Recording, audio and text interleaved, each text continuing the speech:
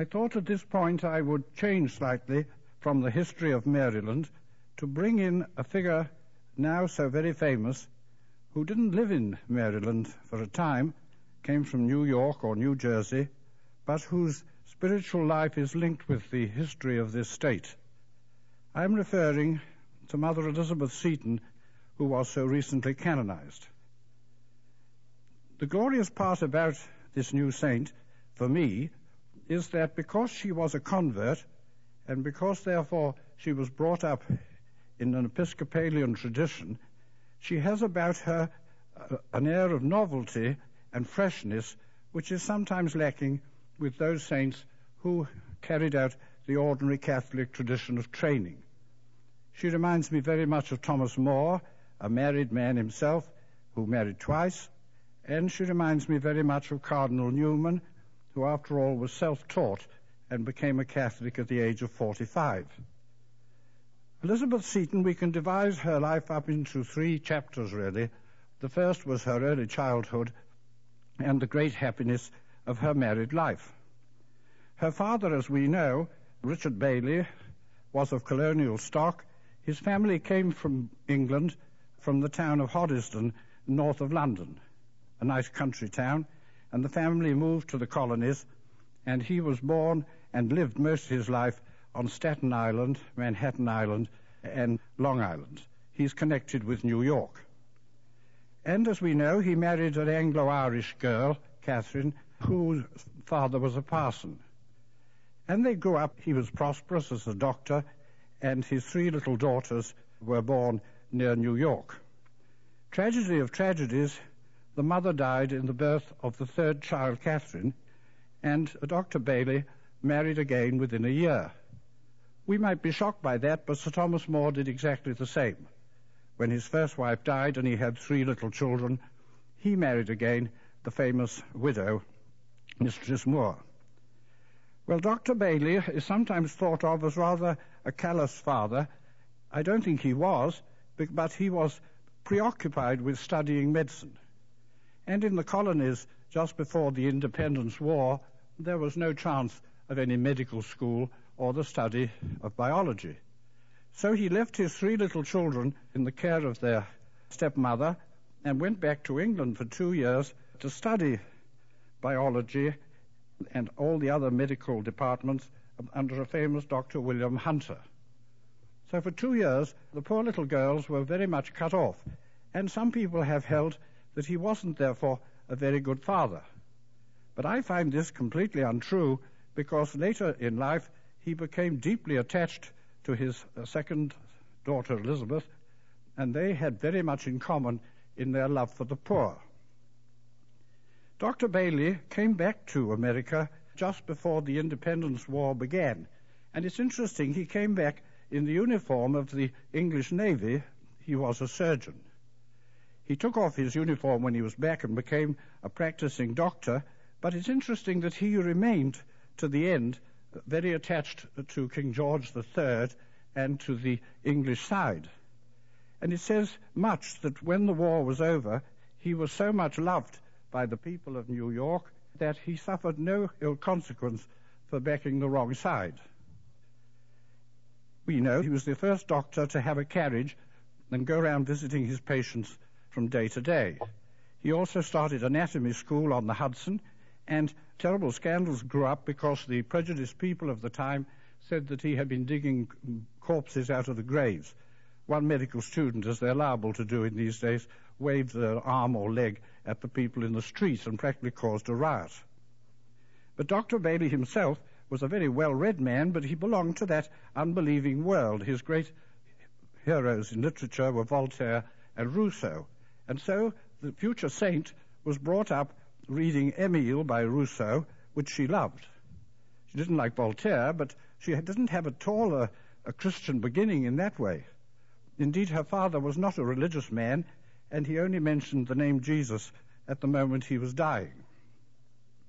Elizabeth herself, we're told she was sparrow-like and very small and very alert and very capable in all the social graces. So she loved the theatre, she loved horse riding, she was an expert woman on a horse, and she was very taken with the social life. But she was also a devout Anglican, Episcopalian, as you would call it. And therefore she went regularly to church, and she was very, very attached to Henry Hobart, who was then the vicar or the curate at Holy Trinity, New York. She sat and listened to his sermons. We are told he was an earnest man. He had very thick lenses to his glasses, and he had to support his old mother. He was a theologian too, and later became a bishop.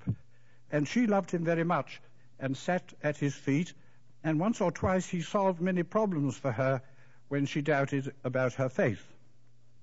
Well, she was a great success socially, and we're told by one of the biographers that she had many proposals and many boys. Into her life then came this all-important person, William Magee Seton, of a Scotch family. The Setons were a very old Scottish family. You meet them in the reign of Henry VIII and, of course, Mary, Queen of Scots. William Seton was educated not in Scotland. He was born on board ship. He was born on the ship called the Edward in April 1768. He lived in London. There's a famous word in Maryland, the town Pimlico, which in Maryland means the racetrack, and in London is the part right down near Victoria Station. I happen to come from Pimlico, London myself, so I love to come to Baltimore and see the Pimlico room with all the pictures of the horses.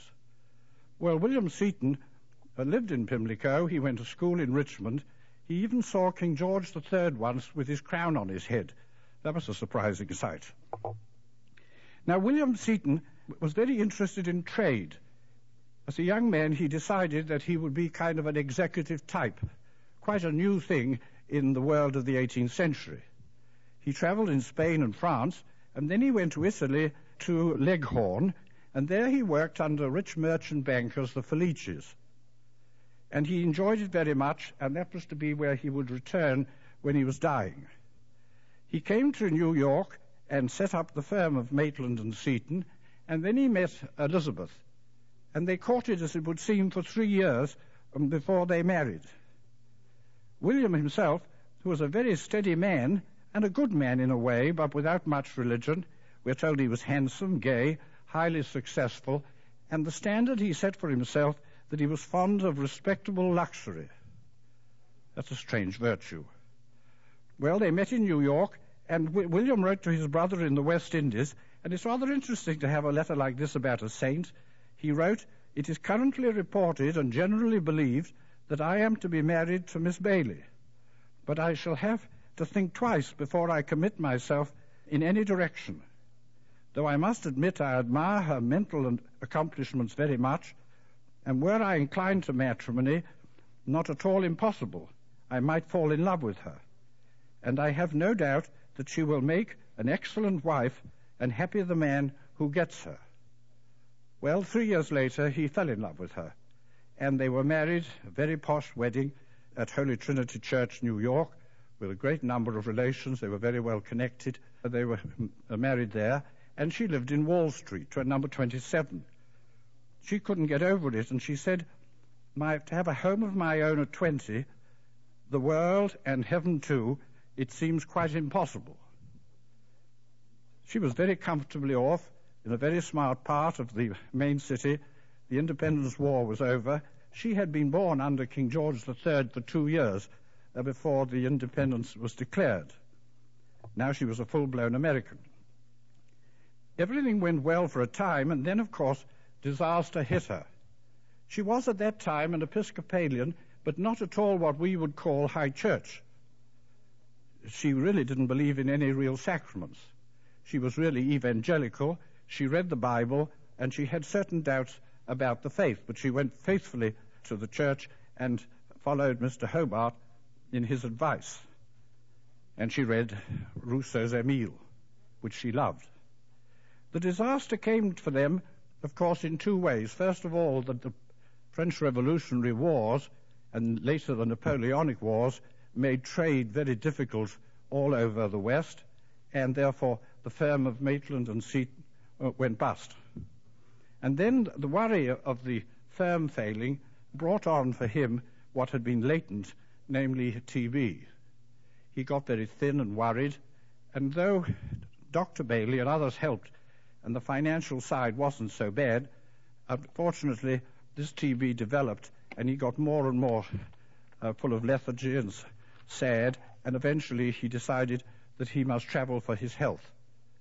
They kept it from him that he was bankrupt, and he wrote most elaborate wills with money that really wasn't there anymore. Well, he decided he'd like to go back to Leghorn, where he'd been so happy as a boy. So his wife, very wonderfully, I thought, she had 5 children. She left 4 of the little ones behind and took only the eldest girl of 8 with her when they got on board the Shepherdess and went across the Atlantic in a very dangerous time to Leghorn. They sailed from New York, and they had, luckily, I think, a Catholic captain of the ship, though his little child, though a Catholic, got whooping cough, and poor Elizabeth's eldest girl therefore got whooping cough during the voyage. William Seton got weaker and weaker, but they thought he would recover when he got back to Italy. When they got to Italy, they had great celebrations at Leghorn. Indeed, her half-brother, Carlton, had got a band together to play to welcome them on the quay. He taught them how to play Hail Columbia, which they did with great gusto.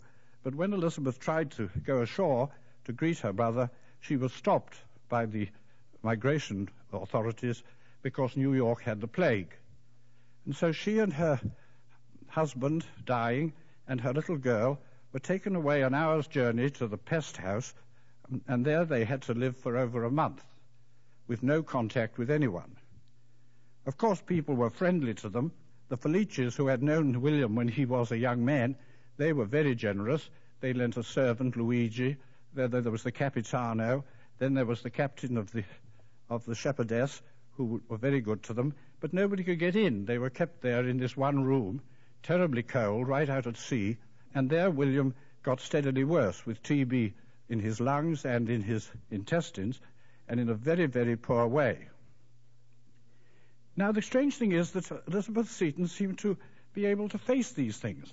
You do meet saints or other people, holy people like Job, who kind of see God's holy will in every trial.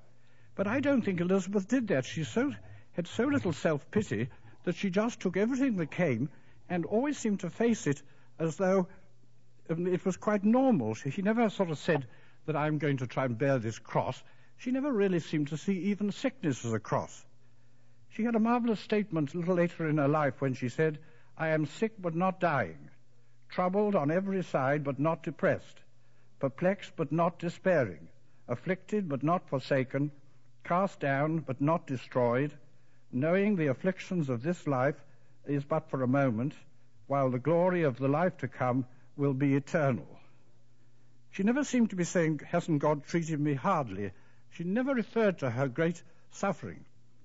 And of course she had to skip with her little girl in this cold room to keep warm, and she had to try and get medicines. People were very good in pushing things through the grill, but they were cut off there, and undoubtedly it was clear William was going to die.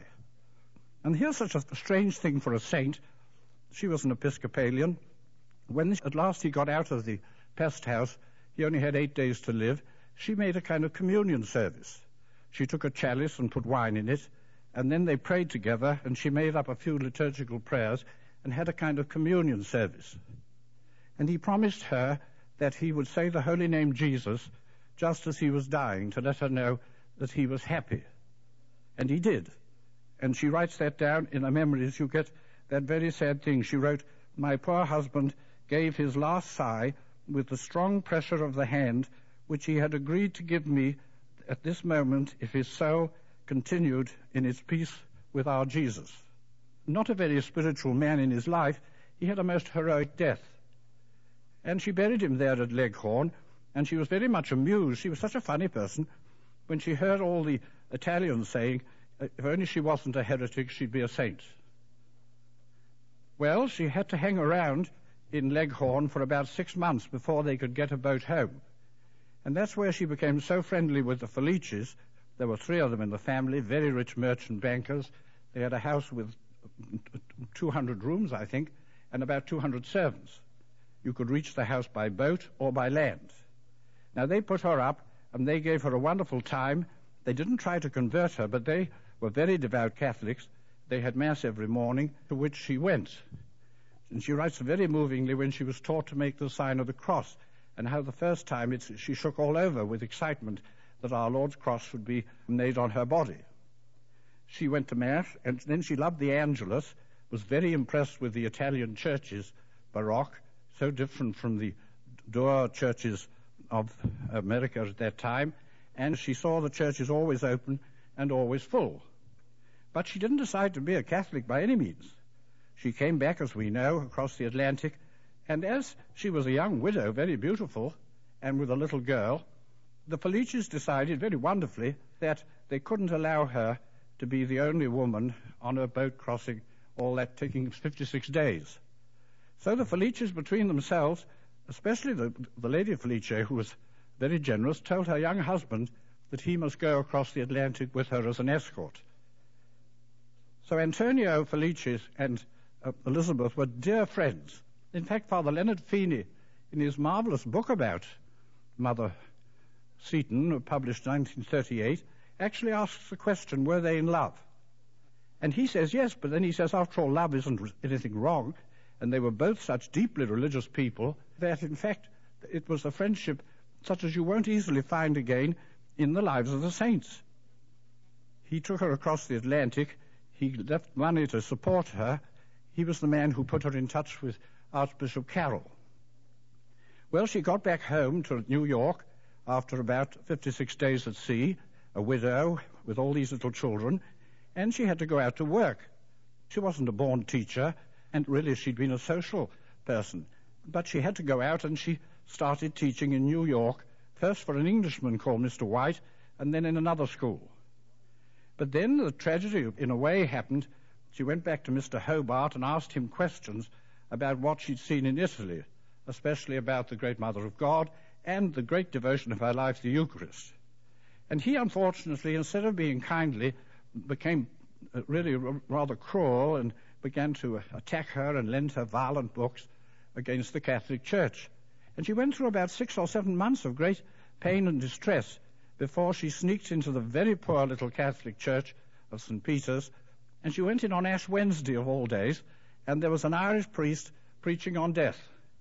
And she wrote afterwards it was the most marvelous sermon she'd heard, and there were only a poor handful of very starving people, and she was deeply touched.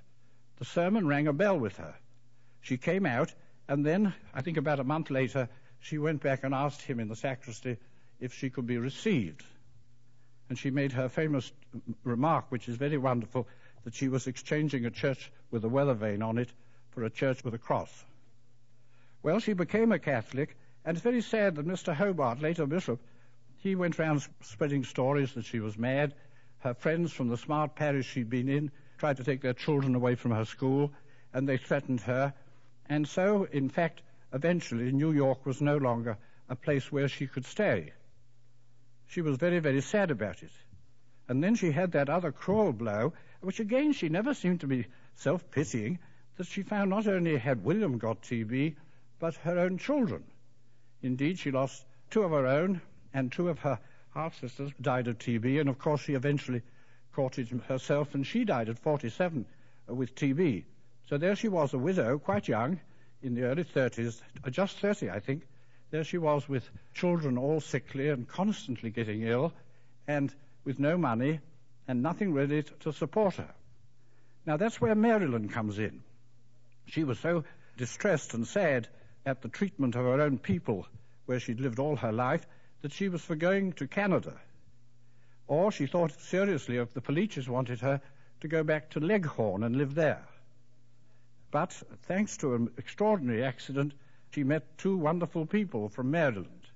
She met first Father Dubourg, who was the rector of the seminary in Baltimore, and then through him the great Archbishop John Carroll. We saw John Carroll in our other talks, and we'll hear more of him later. He wasn't Archbishop when we saw him, but he was the first bishop of the United States, and he saw the virtue of this remarkable little person. So he persuaded her to come to Baltimore and start her school there. So the only state that was always Catholic and began with all those wonderful people who came across the Atlantic, there they were with their English names and old traditions, to greet the first American saints. They gave her a little house in Packer Street, which is still standing, very small, and there she began to teach her own children mainly, and one or two others.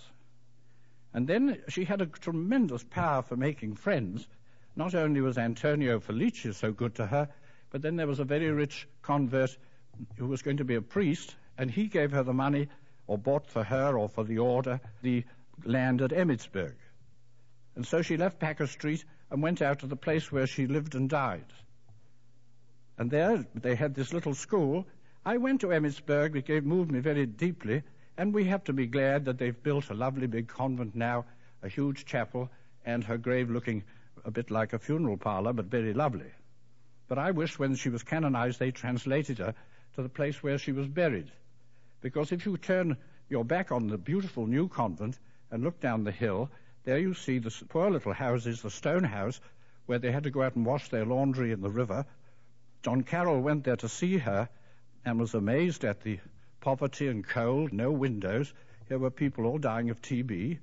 Then you see the White House, which is still like her school, with the samplers that her children made in class, and with the piano and the music, and the place where she died in the sacristy. This is very moving. And then the little teeny churchyard, and there she buried her two daughters and her two half-sisters, and then was finally buried herself. I think she knew she was dying, because when one of her daughters, Rebecca, I think it was, said when she was dying, "What will you do without me?" Her mother said, "Your mother will soon be worn out and following you." Today we think of her, we hear she's a great foundress, and her order spread round the world, and certainly she was an inspiration, but she never saw any of that. I don't think she ever went back to New York. She went there to Emmitsburg and just taught without any idea of the future. Well, I'd like to sort of end on that sort of point. There's something very moving about her, that when all her family were dead, except her two sons, William, who she loved so much, William joined the American Navy, just as his father had been in the English Navy. And he went and served in the Pacific. And so for 2 years he was away from America and couldn't see his mother, but he always wrote to her. And then she wrote these marvelous letters to him. As a nun, she started this little order. She'd taken vows, but John Carroll allowed her to have the legal control of her two sons. She was still a mother in both senses. Indeed, at Emmitsburg, I didn't see it, they've got her ring that she had at her wedding and which she wore as a nun. She didn't change. Well, she wrote these marvelous letters to William. And I don't think, except for Sir Thomas More, I can't think of any saint who wrote quite like it. She wrote to him one day when he was serving in the Navy, and she said,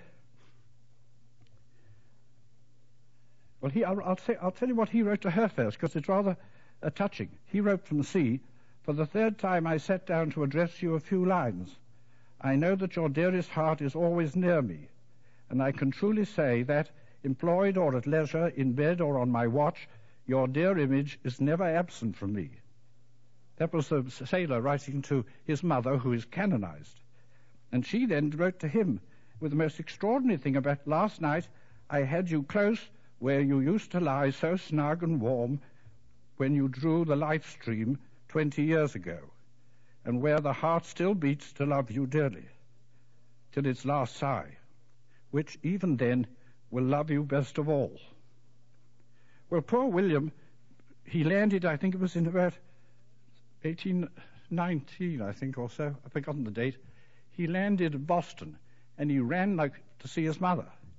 In those days, you couldn't take a jet, so he had to go by carriage, and he only got to Emmitsburg after 5 days. And he arrived in the middle of the night, and he was quite sure that his mother wouldn't mind what hour he came. But, of course, she was dead. And so we're told that it was over that little grave at Emmitsburg that he wept. And that's why, in a way, I'd rather like her to be buried there, because although the marvelous new convent shows what was achieved by her sacrifice, her children and herself buried in that little place brings home very well the extraordinary story of a very extraordinary saint. So she does fit into Maryland, because although she was from New York, there's no question that she deserved to get her holiness by teaching in the state which had tried to preserve the faith for all those years. Later on, we'll go on to consider John Carroll himself, but it seems to me is one of the marks of sanctity where you have insight. And John Carroll, there's a letter he wrote to Felice about Mrs. Seton, as she then was, pointing out such wisdom, how she should act now that she wanted to become a Catholic, and how not to hurry, and how not to be sad, and to expect slight persecution, etc. John Carroll was a very wise man. Well, he was the one who spotted a saint, the first saint of the American church. I thought it would be nice at the end of this meditation that we should end with the prayer which has now been added to the missal for the feast of St. Elizabeth Seton, which is to be kept on January the 4th. And while I read it out, we could pray to her because the world's in a curious state, and in a sense we ought to pray for our country to one of the people who was so distinguished in spreading religion on this side of the Atlantic. The prayer runs, Lord God, you blessed Elizabeth Ann Seton with gifts of grace as wife and mother, educator and foundress, so that she might spend her life in service of your people. Through her example and prayers, may we learn to express our love for you in love for our fellow men and women. We ask this through Christ our Lord. Amen.